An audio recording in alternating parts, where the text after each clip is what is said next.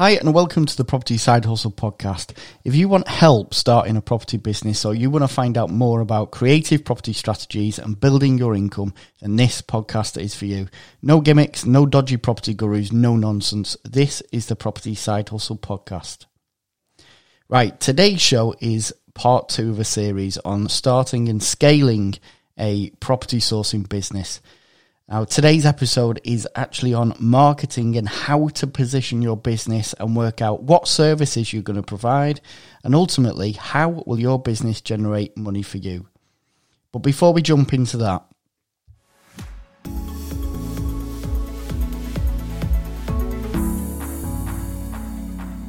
the biggest problem people have when they're just getting started in property is they hit a problem, a bump in the road, they get stuck. They have nobody to help them, and many times that leads to that person ultimately giving up. Now, the only solution is having somebody who can help you. But the problem is property mentorship is ridiculously expensive, and some charge over £20,000 for just a year's worth of support. So here's the fix that nobody else will offer you in the UK. I can mentor you one-to-one, help you with any aspect of your business and help you every step of the way with your chosen strategy. Now, the cost, well, it's peanuts compared to these property guru types out there.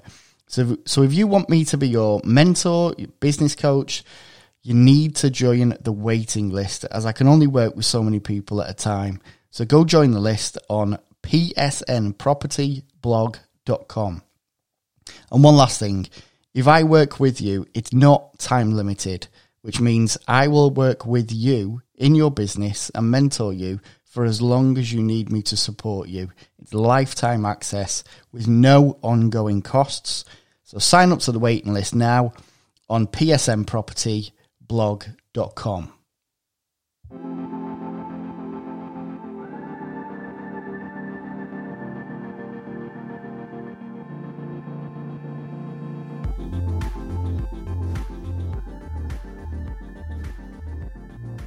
If you're starting a property deal sourcing business, then you need to understand how your business will generate you money.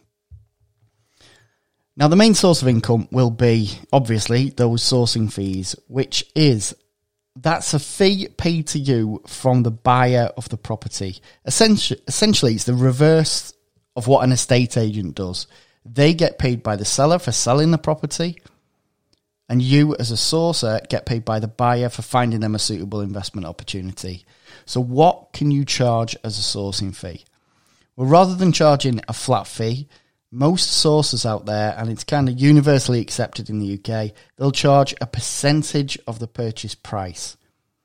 So the more expensive the property is, the bigger the fee is going to be for you. Now, the accepted usual percentage is between 2 and 2.5% of that purchase price. So, for example, if you packaged a deal, a property that was worth £200,000, your fee is going to be £4,000 based on 2%.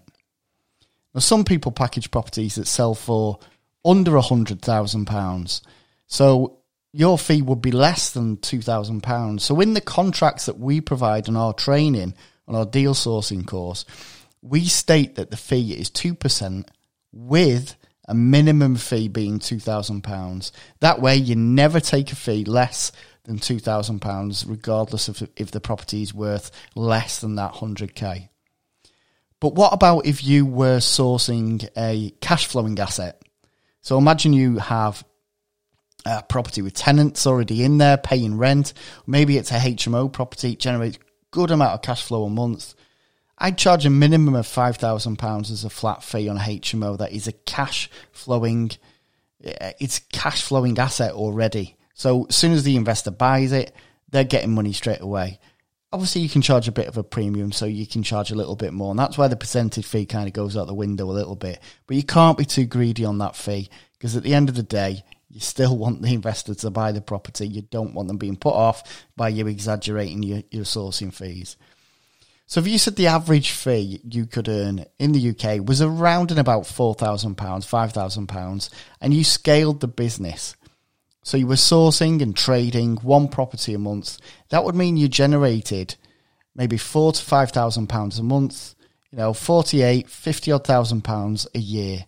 If you did more than one deal in a month, it quickly scales up and it could easily become a 6-figure business. Now, that's the real potential of scaling a sourcing business. Now, there's some big numbers there, but I'm not the type of person to sugarcoat it and big up these numbers. Remember, I just base that income on one property a month. That's just 12 deals sourced and packaged up and sold in 1 year. And you are earning over and above the average UK salary, which I think is in about £35,000 these days, might be a bit higher. Your first year, just a little reality check, your first year doing this, if you're starting out as a deal sourcer, if you're a newbie, will undoubtedly mean you are going to have a phase of learning. So there's going to be a learning process, isn't there? Getting compliant, getting set up, building your connections, your contacts, networking.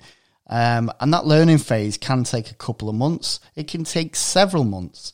The reality is some people accept that that growth period is necessary. And other people, well, they jump into this and they expect quick, instant results. They want money in the bank from the get-go. And these people are the shiny penny seekers. They want overnight success with minimum amount of effort. And if you listen to the wrong people, you can have this false belief about property and property strategies. That you can be rich and financially free in a number of weeks and months. It took me several months to land my first deal. Several months. No pay for several months. But then I landed 3 within a very short space of time. And it's a case of building momentum. It like I say, it does take time to build momentum, make the contacts, kind of finesse that process and get things right. There will be a lot of hard work with 0 results. And by results, when I say results, I mean cash in the bank. So it can be really tough to remain focused, remain dedicated to those goals when the money isn't flowing, the money isn't hitting the bank, and you've just got to keep chugging away and keep doing what you're doing. The reality is I could have given up so many times, trying to land that first deal. It was an absolute nightmare. I doubted myself. I questioned if what I was doing was even worth it. Was I crazy to keep doing this? I honestly, I almost gave up so many times. But when that first deal landed and the money did hit the bank, I knew it was worth it. And I was so glad that I did continue because that was the start of everything for me. Fast forward to today, I'm retired. I'm in my early 40s. I live overseas in my dream home. So yes, I'm glad I stayed with it and focused on building momentum and consistency in the business. I'm digressing slightly. I'm going off on a bit of a tangent, but I'm not some property guru who's going to fluff it all up and talk about six-figure incomes and, becoming financially free in 5 minutes. That's not reality. You need a realistic approach to all this, and you need to treat it like a business. This is not property. Don't care what strategy you're talking about, is not a get-rich-quick opportunity. So we've talked about the sourcing fee, but how else can your business generate cash flow if you're a deal packager, a deal sourcer? Well, there's a few different things which are covered in a recent podcast episode, a couple of episodes ago. So we're just going to run through these really quickly. You could offer to do viewings for people, send potential buyers then a viewing report on that property, a little video viewing report, based on the condition of the property, lots of photos, all the rest of it. Worst case scenario, they say it's not for them, but you got paid to go and do a viewing, and give them a bit of information. Best case scenario, they want the property and they pay you 2 fees, one for going to do the viewing and one for doing the viewing report, and the other one for sourcing the property in the first place. And last night, actually, I had a message off one of my mentees who's been doing this up in Liverpool, a guy called John, and he has really, took this on. He's doing several of these viewings a week, so he's earning £200, £300 a week just off doing viewings. But actually, it's getting him that foot in the door. It's getting him face-to-face, building his connections up with investors. And he's got 2 deals ongoing at the moment, and he's going to get a few £1,000 out of that. So it's a really worthwhile thing to consider doing. To get that cash flow coming in really, really quickly from the get-go is offer to do viewings for investors and create those reports for them. Another option is to offer other services like project management, so you manage any refurb on the property for a fixed fee. Now that could be around 12 to 15% of the cost of the refurb. So it's a sizable amount of income. And so effectively you could get a sourcing fee and then a bigger fee as well for the project management. And something many people do also is joint ventures with investors. So they offer a fixed return if the investor puts up the money for a project. They enable you to buy the property or refurb it or both. You may have heard of OPM, other people's money, or no money down. A lot of people talk about. And no money down, I hate that term because it's nonsense. It's like it's made up. The money has to come from somewhere. You can't do a property deal without any money. Obviously, that doesn't make any sense. The money has to come from somewhere. So we talk about other people's money. And that's something else that you can get into with joint ventures. But we'll dive into joint ventures in our upcoming investor-focused episode, which is coming soon. So the bottom line is your sourcing business, your deal packaging business, has lots of other potential income streams. It's not ever just about that sourcing fee. So there's lots of different things you can do and monetize to get that money rolling in. Now, I talked a little about potential before when I talked about scaling the business to 6 figures and beyond. And you see, the thing is, a sourcing business, when done correctly, will build you a pot of capital. And having money means you have options. You know, you can spend it on holidays and lifestyle and cars and all those fancy things, or you could reinvest it, build more passive income, build up your assets and start investing yourself. For me, you need the right mindset in property. So if you come into property being solely focused on money and little else, you're going to fail if that's all you're doing. If all you're doing is chasing money, then straight away you're doing the wrong thing. If you come into property and see it as a way to create wealth, generational wealth as well, build income, build assets, and get that financial security, you will eventually work less and begin to live more. You know, it all depends on your goals, doesn't it?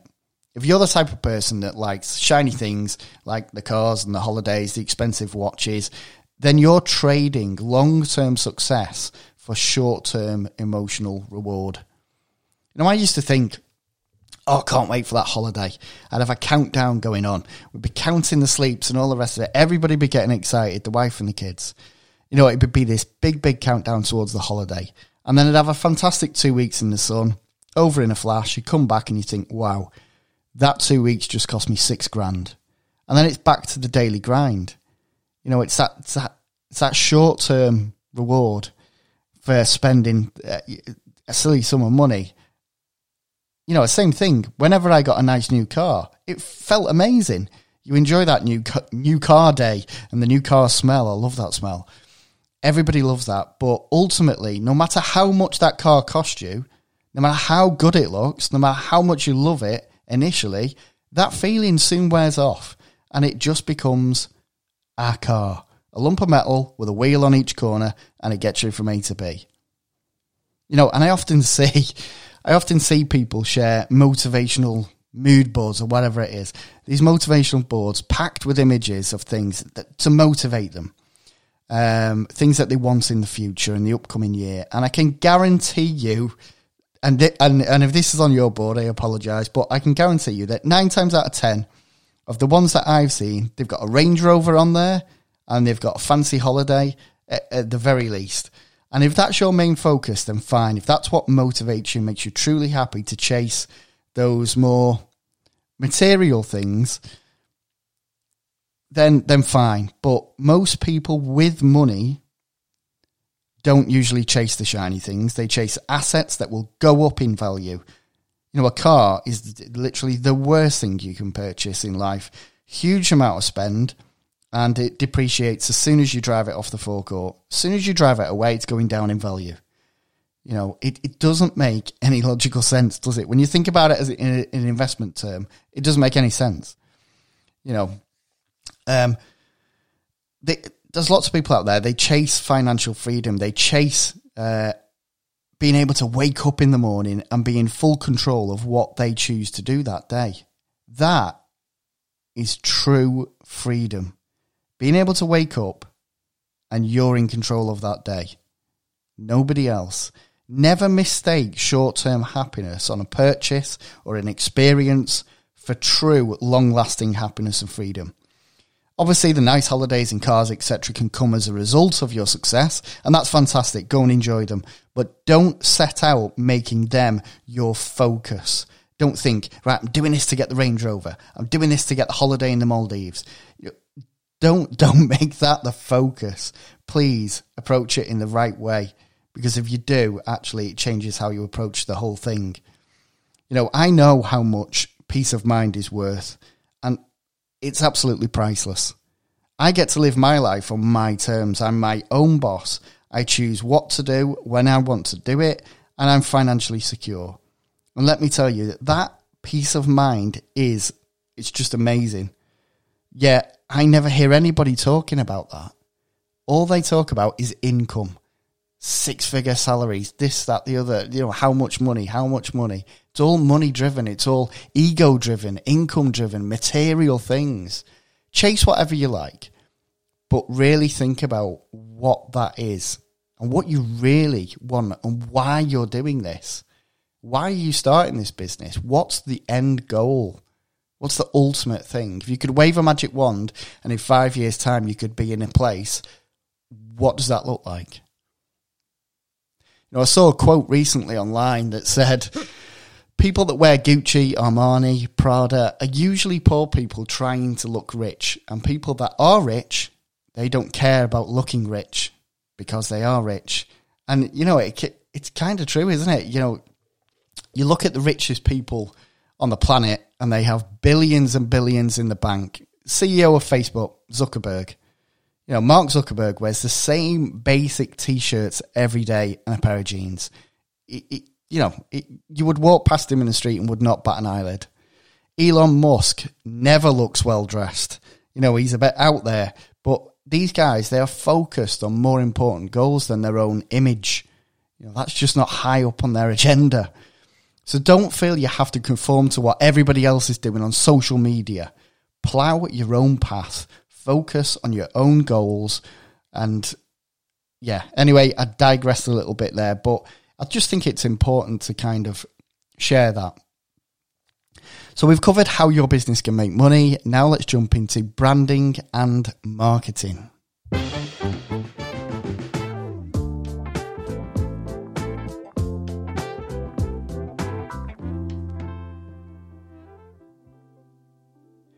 So the definition of marketing is to offer your services to your ideal type of client. And to do this, you need to understand who your ideal client or customer is.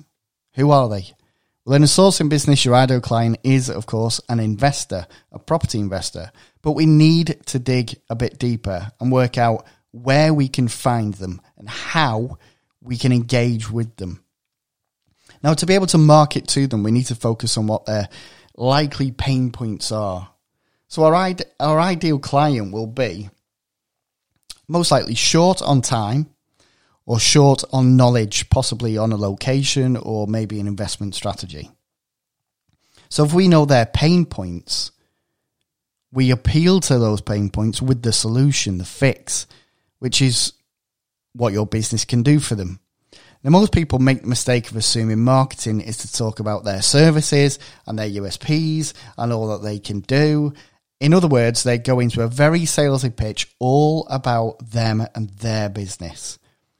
Now, the best marketers out there actually do that, but much more intelligently. They talk about the problems that investors have. They talk about the real pain points. They talk about things investors may have on their mind, such as finance, legislation changes, how to make more money, how to mitigate tax, which investment strategy they should focus on, and so on and so on. They talk about problems in videos, podcasts, also in written content such as blogs, emails, etc. And what happens is, if you pose a question like, are you a buy-to-let landlord looking to increase profits? Find out how. And then you talk about how you could solve that problem.